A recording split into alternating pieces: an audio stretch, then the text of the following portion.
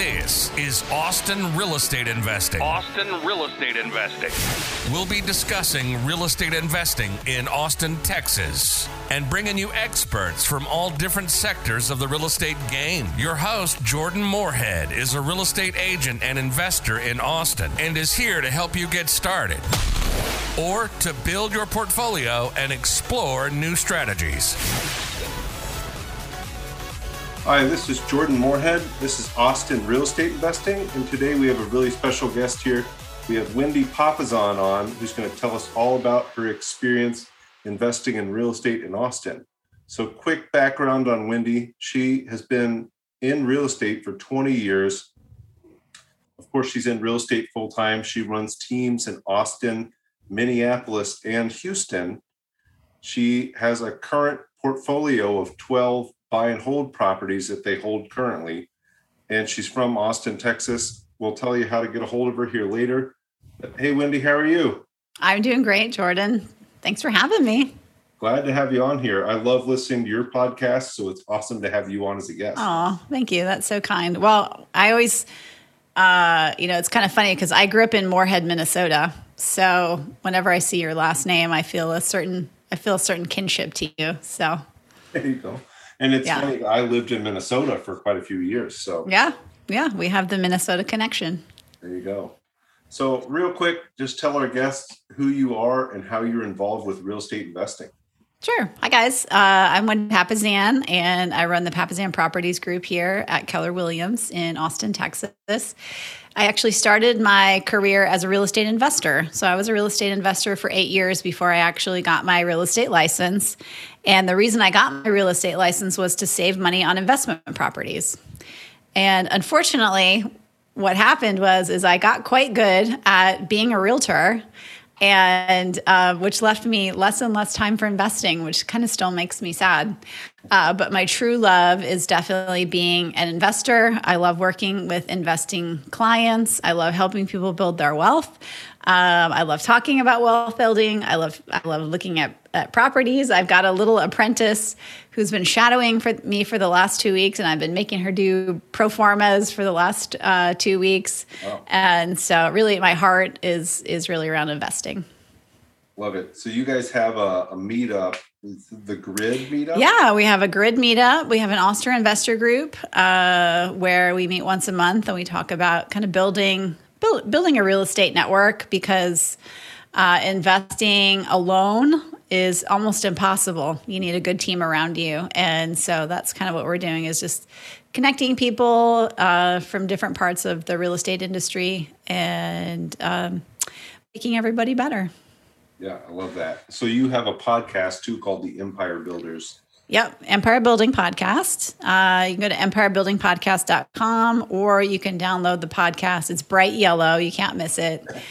On Spotify or Apple or anywhere you listen to your podcast. And it's how to build a big business and even bigger life. And we definitely talk about wealth building on there. We also talk about how to build a big business, but then also how to have a kick butt life. So yeah, I think that's really important. You know, you get so focused on the business and building your investment portfolio, and then you leave your whole life behind.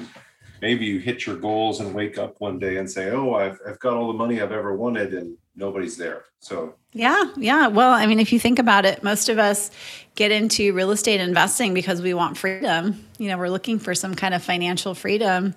And if you look up and you've got freedom, but you don't have anything else, I mean, then what's the point? Yeah, absolutely. Completely agree. So Wendy, you're not from Austin. How did you make your way to Austin here? And then why did you start investing in Austin here? So I'm originally from Moorhead, Minnesota, which is like the twin city to Fargo, North Dakota. It's like a little kind of farming community in northern Minnesota. It's very cold up there. Everybody who grows up there has what I call a lot of grit. So that's where I got some of my real estate grit. All of my family, all my extended family are farmers, which is also a pretty gritty way to make a living. Mm-hmm. So I went to University of Wisconsin in Madison, which I thought was really far south. It was about 8 hours south. And so I definitely I don't like the cold. So that was a good move for me. And then when I graduated, I loved the idea of freedom. So I took a backpacking trip around the world for about 18 months. And I traveled around the world for myself and ended up landing in New York and then hitchhiking back across Canada. And I lived in Fargo for a summer, and Fargo felt pretty small. So I had some friends who were living in New York City, and I moved to New York City and lived in New York City for about 4 years. I met my husband there. I like to say he's 1 in 11 million. And he and I decided that we were going to quit our jobs, take a long honeymoon. So again, we kind of put our backpacks on and traveled around the world for a few months. And then along the way, I had visited Austin a lot, and every time I had come to Austin, I felt a real attraction and kinship to the people and the weather and just everything, the entrepreneurial spirit. Mm-hmm. And so I said to my husband, Jay, I said, well, what do you think about moving to Austin? And he had never been here. And so he was open to the idea. And so when we came back after our honeymoon, we visited, and for those of you listening that are in Austin, it was one of those days in January where you just walk around and you feel so superior because the weather is so fantastic to the rest of the world. And it was horrible and snowing in New York City, and New York City in the winter is just the worst. And so we were sitting in Zilker Park and watching the soccer players because my husband's a soccer fan. And as the soccer players were leaving, they had 2 beers, and they basically said, you guys look like you need a beer, which if you've ever been to Austin, you know that that's not uncommon, right? People are super friendly here. And so my husband was sold, and we didn't know a single person. We didn't have jobs here. We just picked up and moved into the Zilker neighborhood, into an apartment. And Jay was a freelancer at first, and then he got into working with Keller Williams. And as soon as he got into the Keller Williams ecosystem, we knew we needed to buy a house. So we bought our first house, and then 3 years later, I got pregnant, and our first house was our first investment property. And the rest is history. That's awesome. I love, the whole living in a house, making a rental when you move out. Or house hacking, making it a rental when you move out. I think that's such an easy, cheap, low down payment way to do it. That's what I'm doing now right here in East Austin. I've been doing it since 2016. Yeah, it's so smart. So our first investment property, it was a little two bedroom, 1 bath, a little stucco house in the Zilker neighborhood. And at the time, Zilker neighborhood was South Austin. Now it's Central Austin. I mean, and at one point it was South Central. And it was at the height of the tech bubble. So we actually thought that we overpaid for it because it was hard to find a house. It was like 2001. And so we thought we had kind of wildly overpaid for it, which is kind of funny because people feel the same way now. And, I tell people, best time to plant a tree is 20 years ago. Same with real estate. And second best time is today. And so we bought this little it was like a salmon colored stucco house. And I can remember when we got our first tenants in there, they pulled up in their BMW and they made more than we did. Mm-hmm. And I just remember being like amazed by that. But like, wow, they have a BMW. They make so much more than we do. And we're the landlords. And so like that little secret I've like kept in my pocket. And so we've had that little house. We bought it for $175,000. I think we put 3.5% down. So we spent about $6,000 or $7,000 to buy it. The mortgage now, we still have a mortgage on it. It's about $80,000. And I'm sure Jordan, that home prices in that neighborhood have appreciated quite a bit. Yeah. And last I updated my net worth, it's probably worth $750,000. So that $6,500 investment way back when has turned into about $600,000 return. That's a pretty good return. Yeah, and we've had complete strangers pay our debt down all those years. So It sounds like you were a true buy and hold investor. So you're buying stuff and you're holding on to it for forever. Yeah. Well, Warren Buffett says the best time to sell a good asset is never. Yeah. No, I love that. I think there's so many different ways. Obviously, you can churn properties. You can take that money, put it somewhere else. But the old tried and true of buy and hold forever absolutely works, of course, because you have 1,000% return on your initial. Well, yeah, more than that, probably. Yeah. Probably like a 10,000 returns. Somebody needs to do the math. Somebody out there on Facebook, real quick. Yeah, that's hard to do that math. 6,500 into 600,000. Yeah.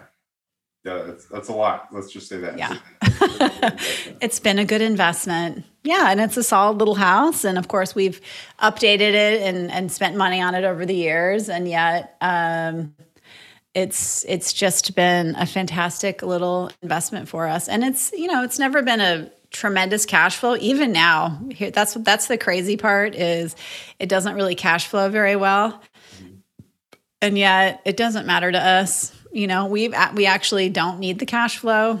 Both my husband and I are employed, and that's not why we're buy and hold investors. At some point, when it's paid off, and we do have quite a few of our properties that are paid off now, because we're working towards that financial freedom. Actually, we're there. We're financially free. Yeah. So yeah, it's been a great property for us.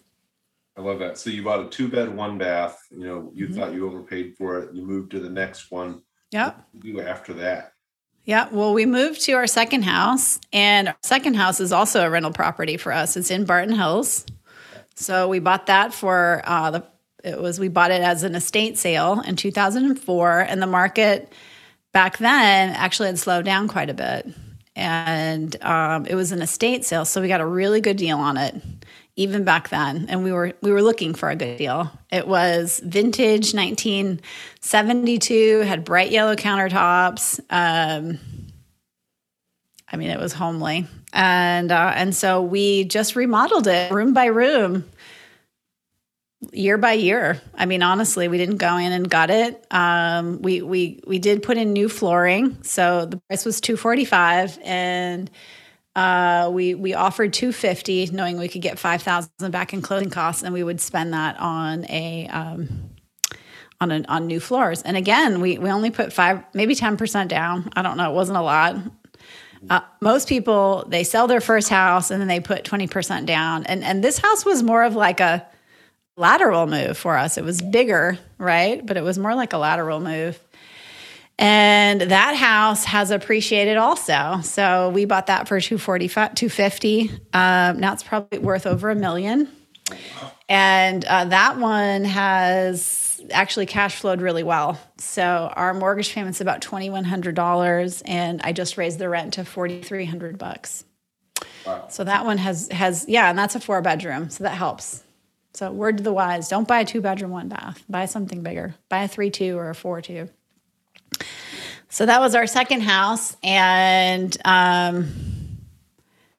And then after that is when, after my second child was born, I quit my job. And so that's when we started to get into more actively doing real estate. So we did a flip. We had a flip that that was unsuccessful. Well, it wasn't unsuccessful, but we only made like about $500 on it. And I wish we'd kept it, but it was a learning experience for us. We subdivided a piece of land in Travis Heights.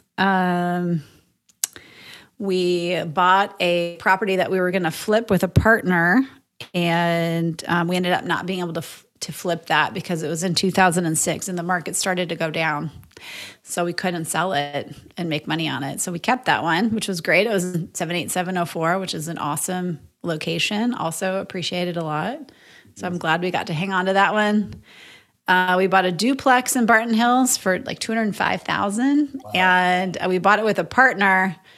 Unfortunately, he wanted to sell. So in 2009, we couldn't refinance it. The mortgage industry was so tight back then that we couldn't refinance it. And so we had to let that one go, which is so sad. I wish I had that duplex in Barton Hills. It was actually my first listing as a realtor. So there was that. It launched my real estate career. Yeah. And so we've done all the things, we've done pretty much everything that you can imagine. And at the end of the day, what has created the most wealth for us, and we own multiple businesses, has been our buy and hold real estate. And thankfully, we live in a market that's appreciated wildly. And even if it hadn't, a huge part of our net worth would still be tied up in these properties. So we just bought, we just made an offer on a property last week, actually. So now we're invested in Kyle. It's my third property in Kyle. And, I probably spend 1 to 2 hours a month on my rental properties. Yeah, I love that. So there are a few things I want to talk about that you talked about. Everybody I talked to that's ever been a flipper or wholesaler or realtor said, man, I should have bought and held more of these properties. I can't tell you how many people have told me that exact thing. But just buying and holding long-term has so many benefits. Like you said, you're in Austin, we're in Austin. You buy and hold here for 10 years. It's been crazy. But no matter where you bought and held on to it, it's paying down the mortgage. Have you wanted to be part of GoBundance, the tribe of millionaires, but just haven't hit that millionaire status yet? Well, now you can, not even being a millionaire, by joining our new program, GoBundance Emerge. My name's Jamie Gruber, creator of GoBundance Emerge and member of the GoBundance community. And now you can join. GoBundance.com/emerge, GoBundance.com/emerge. Use code Jordan for $100 off this 12-week goal-setting program and mastermind that'll propel you to being a whole life millionaire. Yeah, paying down complete strangers, pay your debt off. I mean, I tell clients, I'm like, hey, do you want to pay for college 25 cents on the dollar? Yeah. And they're like, what? I'm like, would you like to pay for college 25 cents on the dollar? And they're like, well, sure, I do. Okay, great. You're going to buy an investment property. You're going to put it on a 15-year note. You're going to put 25% down, and complete strangers are going to pay your debt down so that in 15 years, if you've got a toddler right now, by the time the toddler is 18, that 75% will have been paid off. Thank you, complete strangers. Yeah, that's awesome. And now you're so today, in the recent past, you're still investing in Kyle. So people always say, oh, you can't invest in Austin or you can't invest around Austin. But no, I saw you had a closing recently. You had a closing during the pandemic where you and Jay had masks on. Yep. Closing outside. Yep. So we bought one in November last year in Kyle that we paid $232 for it. It gets $1,850 in rent. It cash flows because we put 30% down, and it's already appreciated. It's probably worth $300,000. Yeah. I mean, that's our insane market. And I just I have an investor that I've been working with, and every agent that I talk to, I say to them, hey, if you have a deal that's going to fall through, call me first. Don't put it back on the market. And so that little strategy, just talking to agents kind of constantly, paid off. I had a woman call me and she said, I have a client. She had her house, the house was under contract. It was in the 270s, and their dog just had puppies, and they don't want to deal with putting it back on the market again. So, are you interested? Is your investor interested? So I looked at the numbers, and it did need some work. But it had, a new roof, a new AC. It needed foundation work. It needs about $10,000 worth of foundation work. And I said, what's the cheapest they will sell it for? And she said $270. And so I said, great, I'm going to take my commission out. So I got it for $261. I'm probably going to put about $15,000 in there. So that puts me at $276. And I could probably turn around and sell it for about $325 if I wanted to. I'm not going to, but there's plenty of deals to be had. Yep. There's always deals to be had because distressed sellers will always want to sell for a discount. Yeah, I got really lucky. This duplex that I'm sitting in right now bought last year in East Austin for $341, which was a good deal then. put about 65 into it, but now it just appraised for 565. Amazing. Yeah. And there's still deals to be had in Austin. Everybody's been saying, oh, you can't find cash flow or you can't find deals. Oh, There are, disagree. Yeah. Disagree. That's fine. If you don't want to invest here anymore, that's fine. I'm good with that.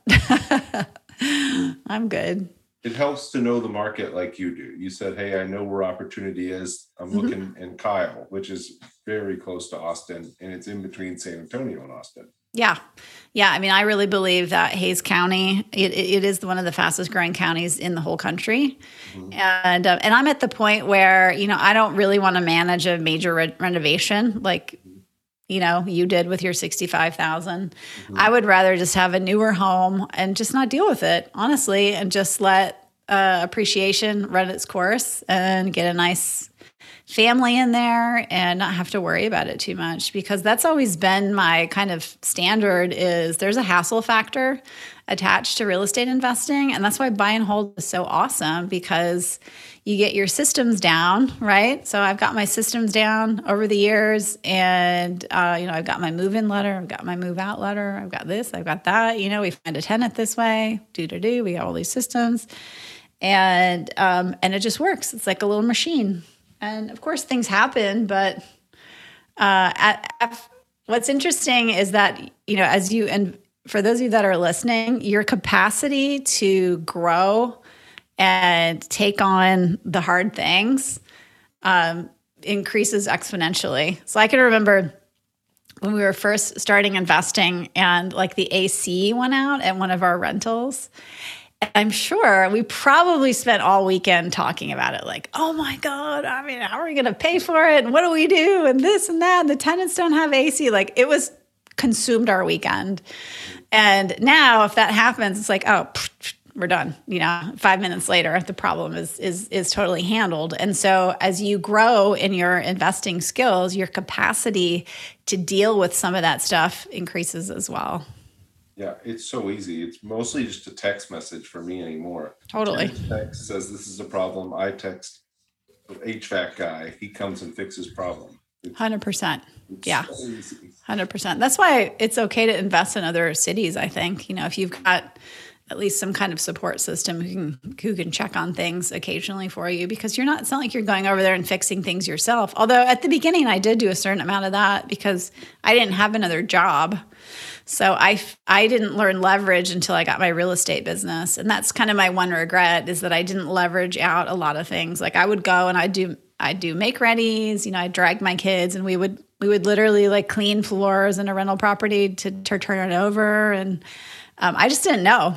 I just really thought that that's, it's kind of like my hardworking farming background. It's like, well, I just better go and clean it myself. I take my kids there. And so that's just what I did.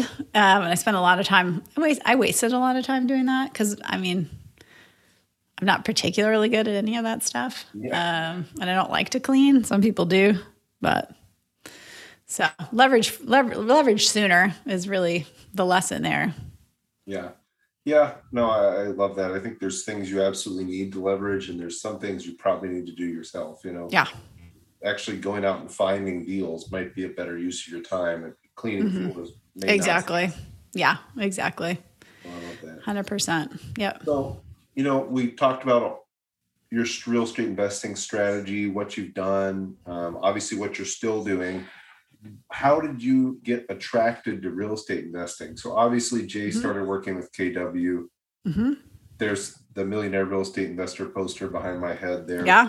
Yeah. Well, that's the reason is that, Jay wrote the Millionaire Real Estate Investor. And aside from our one rental property, we hadn't really done much investing. And so Dave Jenks, who's the co-author on the Millionaire Real Estate Investor, me, and their researcher, Heather Russo, we decided we wanted to do a flip together.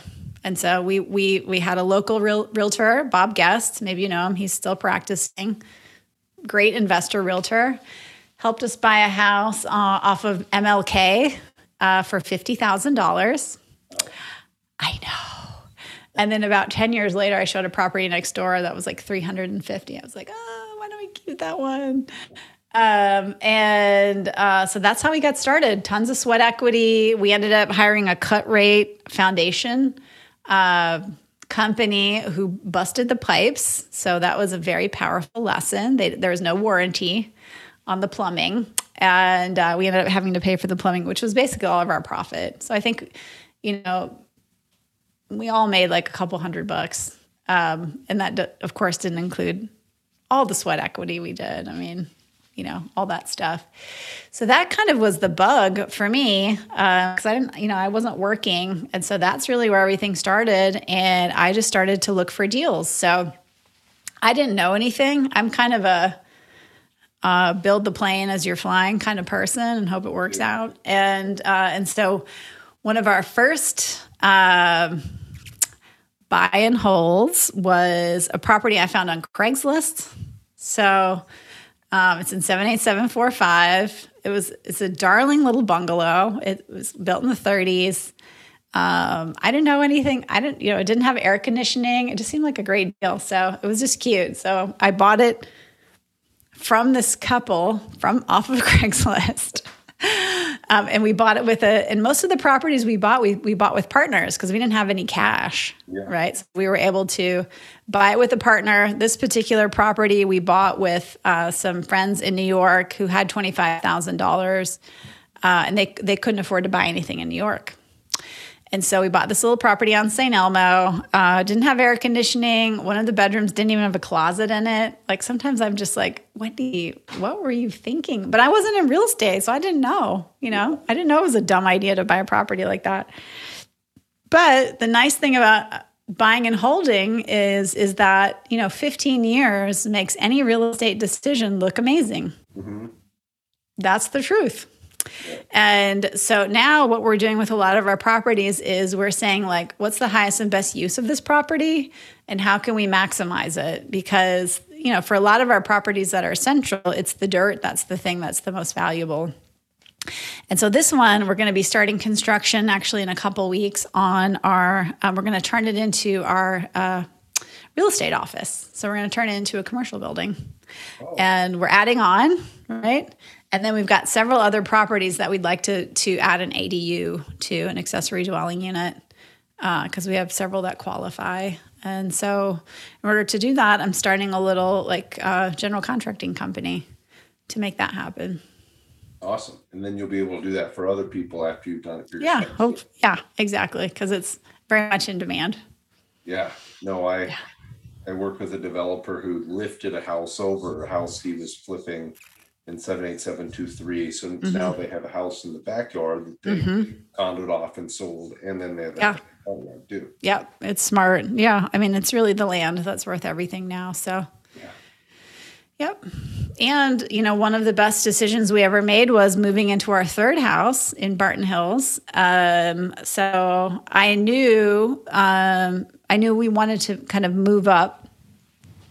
And there's a lot of unique lots in Barton Hills. And so I knew I wanted to purchase a unique lot, maybe with a view or, I definitely wanted a pool. And so I spent about 2 years looking for what I would consider a unique lot that was a good deal. And so we ended up buying this property off market. It's on a huge lot in Barton Hills, almost a half an acre. Wow. And it was kind of like, it was actually what I would consider the ugliest house in Barton Hills. And this woman had owned it since 1986, and it was kind of like lipstick on a pig. It had been remodeled, but I mean, there were just so many weird things about this house. So we got it for a pretty good deal. And then I knew we wanted to remodel it and take advantage of the amazing lot, because it was really closed off. And so we didn't remodel right away. We just lived in it. There was foundation issues. There was a big crack running across our living room for many years. And then finally, when we had the cash, pay luxury with cash is what Gary Keller tells us. Yeah. We decided to remodel it. So we moved out. I got a horrible contractor. I ended up firing him. I ended up becoming the GC for the last bit of it. And anyway, it's our dream home. And so that's another example of kind of, highest and best use for the land, right? And I think that's kind of where we're at right now. We're going to definitely acquire some more properties, but we're also going to upgrade the ones that we have. And I think sometimes I see people just kind of letting their rental properties fall into ruin almost, and letting the rents go down. And I personally think that's a mistake, So it's like we try to keep our properties upgraded and raise the rents and all that stuff. Yeah, I'm the same way. I feel like the previous generation of landlords was more of, I'm just going to let it go and let people keep paying rent and not have to spend any money on it. Right.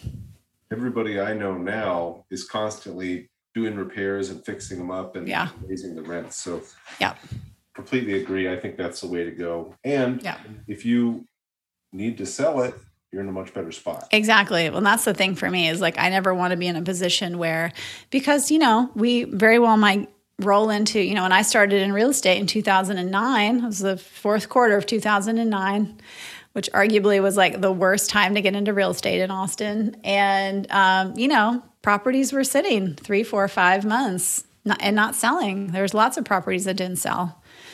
Buyers would go out and we'd look at 12 to 15 homes in a day, and then they would choose between the 12 to 15 and they would maybe make an offer on 3 to 4. So we can't really have this idea that our properties are just going to sell no matter what. And so I have that mentality, and I'm like you, I like to keep them fixed up. So if I did need to liquidate them, I could do it fairly quickly.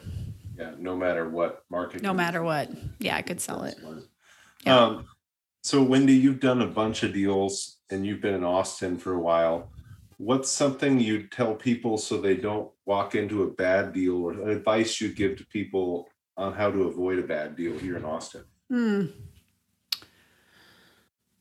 Well, just in general, it could just be in general. Just in general.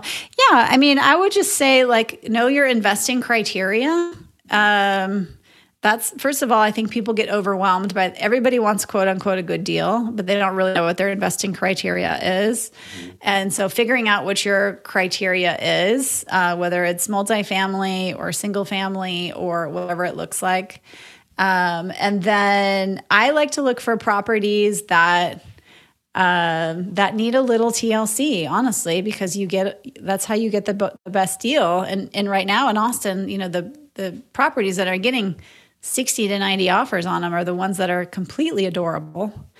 And if you can solve a problem, that's how you make money, right? So that is literally how you make money, is you solve a problem. So if you can go in and there's for instance, our house, before we remodeled it, you walked right in the front door and there was this AC closet. It was like literally right when you walked in. And then in our kitchen, there's these 2 giant columns right in the middle of our kitchen. And so we took those out and we put a beam across the top. We removed the AC. So that was, it feels completely different. So if you can solve a problem, do that. And then the other thing that I would say is, just have criteria. Like our criteria is 3-bedroom, 2-bath, brick exterior, right? Because that's a house that everybody would want. You don't have to paint it ever. Yeah. And then a house that, has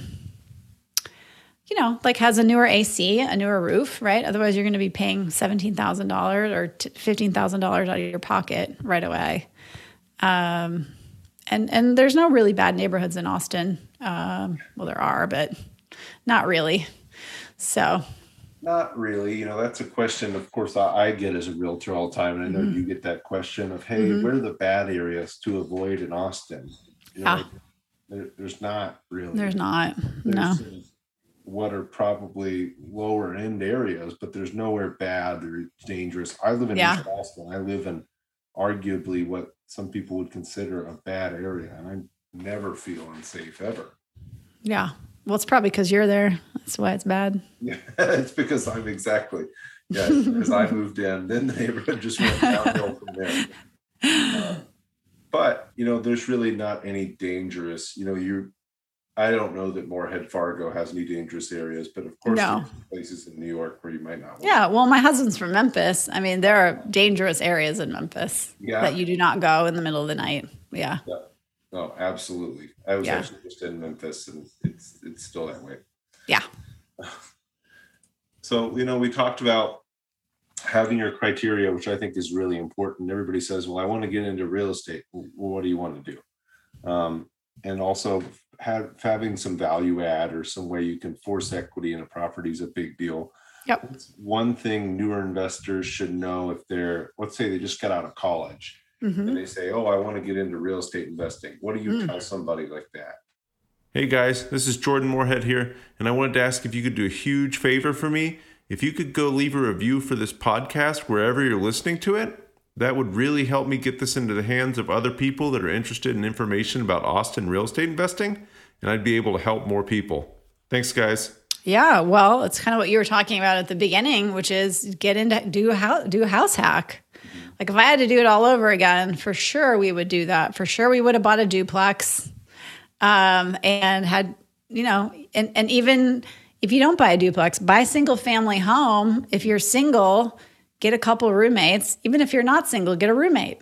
Yeah. 50% of a typical American's budget is spent on their housing and their commute, right? And if you can roll out of college and keep your expenses at college level, like you're still eating ramen and you've got roomies, if you could do that for 5 years, even 5 years, right? Until you're in your late 20s.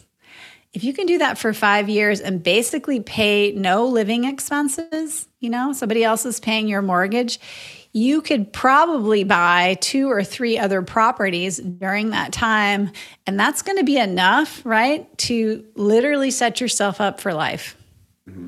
Even having one investment property at the end of your life significantly changes your quality of life. Or you could sell it and put a kid in college or put yourself in a nice nursing home at a certain point. So that would be my advice is just go ahead and do that. Suck it up, just suck it up, save the money. I mean, I had an agent on my team who she really wanted to buy her first house.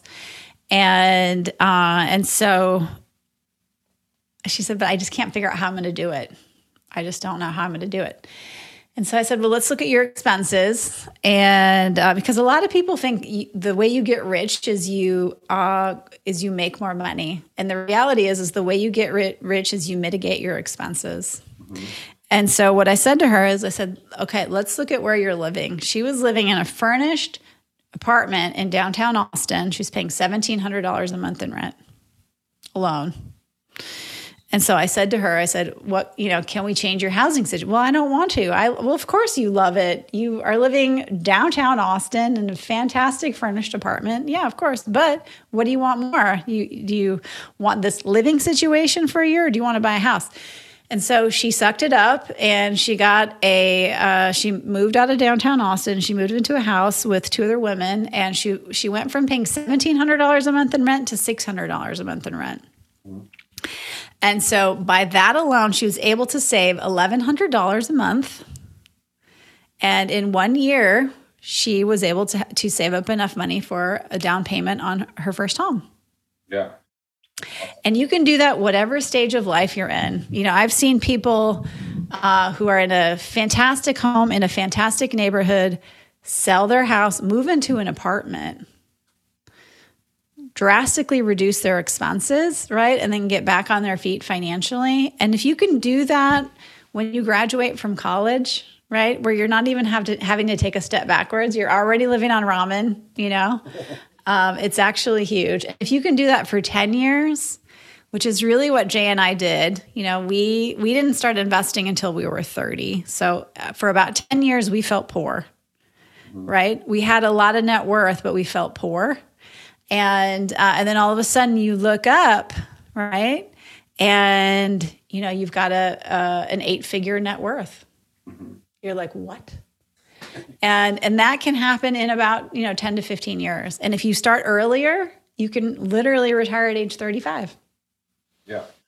And I really like what you talked about. So let's take your, what was it, second property, for example. If you had just bought that one and you had held it for 30 years, it was worth $1 million paid off. You have $1 million. All you have to do is buy one. Yeah. But you guys kept going over and over and keeping your lifestyle level. Yep. I think that's really the key. And I love the podcast your husband and Gary have, where a lot of what they talk about is, frugality and how to invest smartly and over a long term. Or maybe that was the most recent season. I'm sorry. That's not all they talk about. So I think that's the sixth season of Think Like a CEO. Yeah, exactly. Yeah. Listen to that. Yeah. But keep your expenses low. Yeah, you can go out and make more money, but keep your expenses the same for a while. Live in a house with other people or buy a duplex and live in half. We don't live uncomfortably in this duplex with 3 beds, 1 bath, and a yard. No. So yeah, you're not on top of each other. Yeah. So I think it's just super smart, and then you can basically have, you can basically achieve financial freedom. Yeah. And then you get to have choices. Right? Money doesn't buy us happiness. Money buys us more and better choices. And so that's what I'm looking for. Jay and I have always set ourselves up so that going to work is a choice. And he's been blessed to be at Keller Williams for over 20 years. And it's a choice. Every single day that he's ever worked there, it's been a choice to go there or not.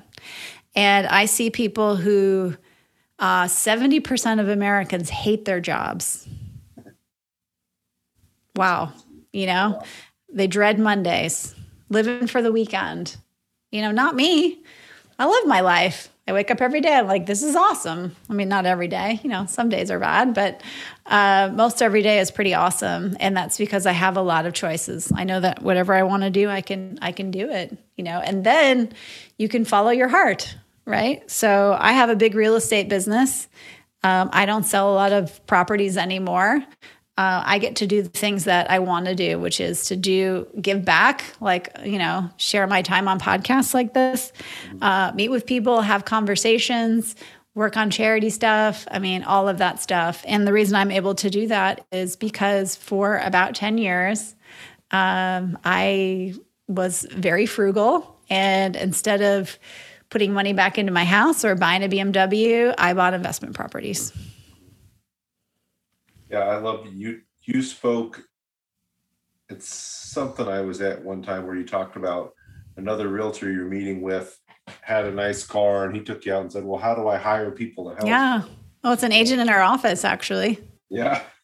Yeah, it's an agent. It's agent on our hallway. I'm not going to say who, but yeah, we actually he's like, Wendy, you've really mastered, because that's the other thing too, is that if you live below your means, you can buy your time back through other people. And what most realtors do is they raise their living standards of living to their income level. So then they're trapped, right? They can't take some of that money and buy their time back through other people.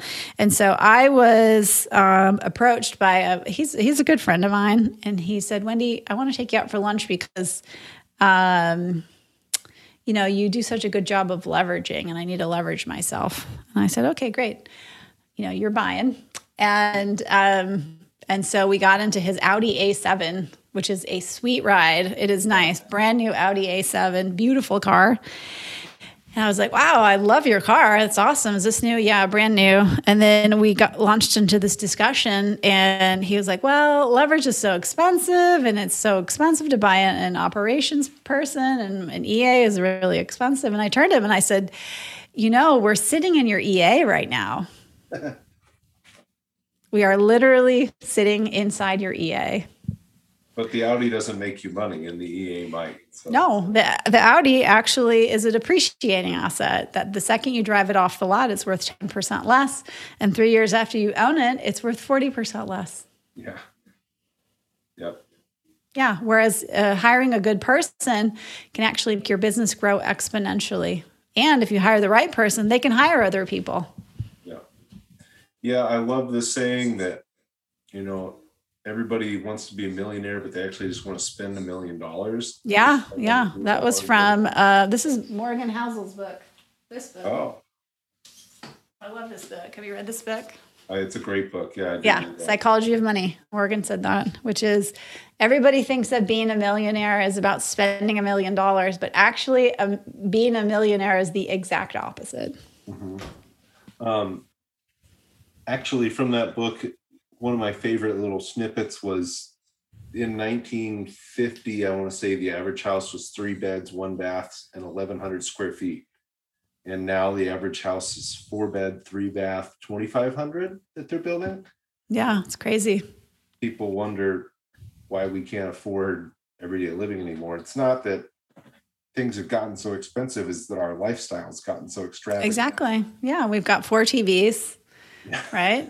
And designer clothing and all of the things. Yeah, all of the things. Yeah, there's a lot of pressure to consume. Right, we do live in a consumer economy, and there's a lot of justification. Like I'm propping up the economy by spending money, which is ridiculous. Yeah.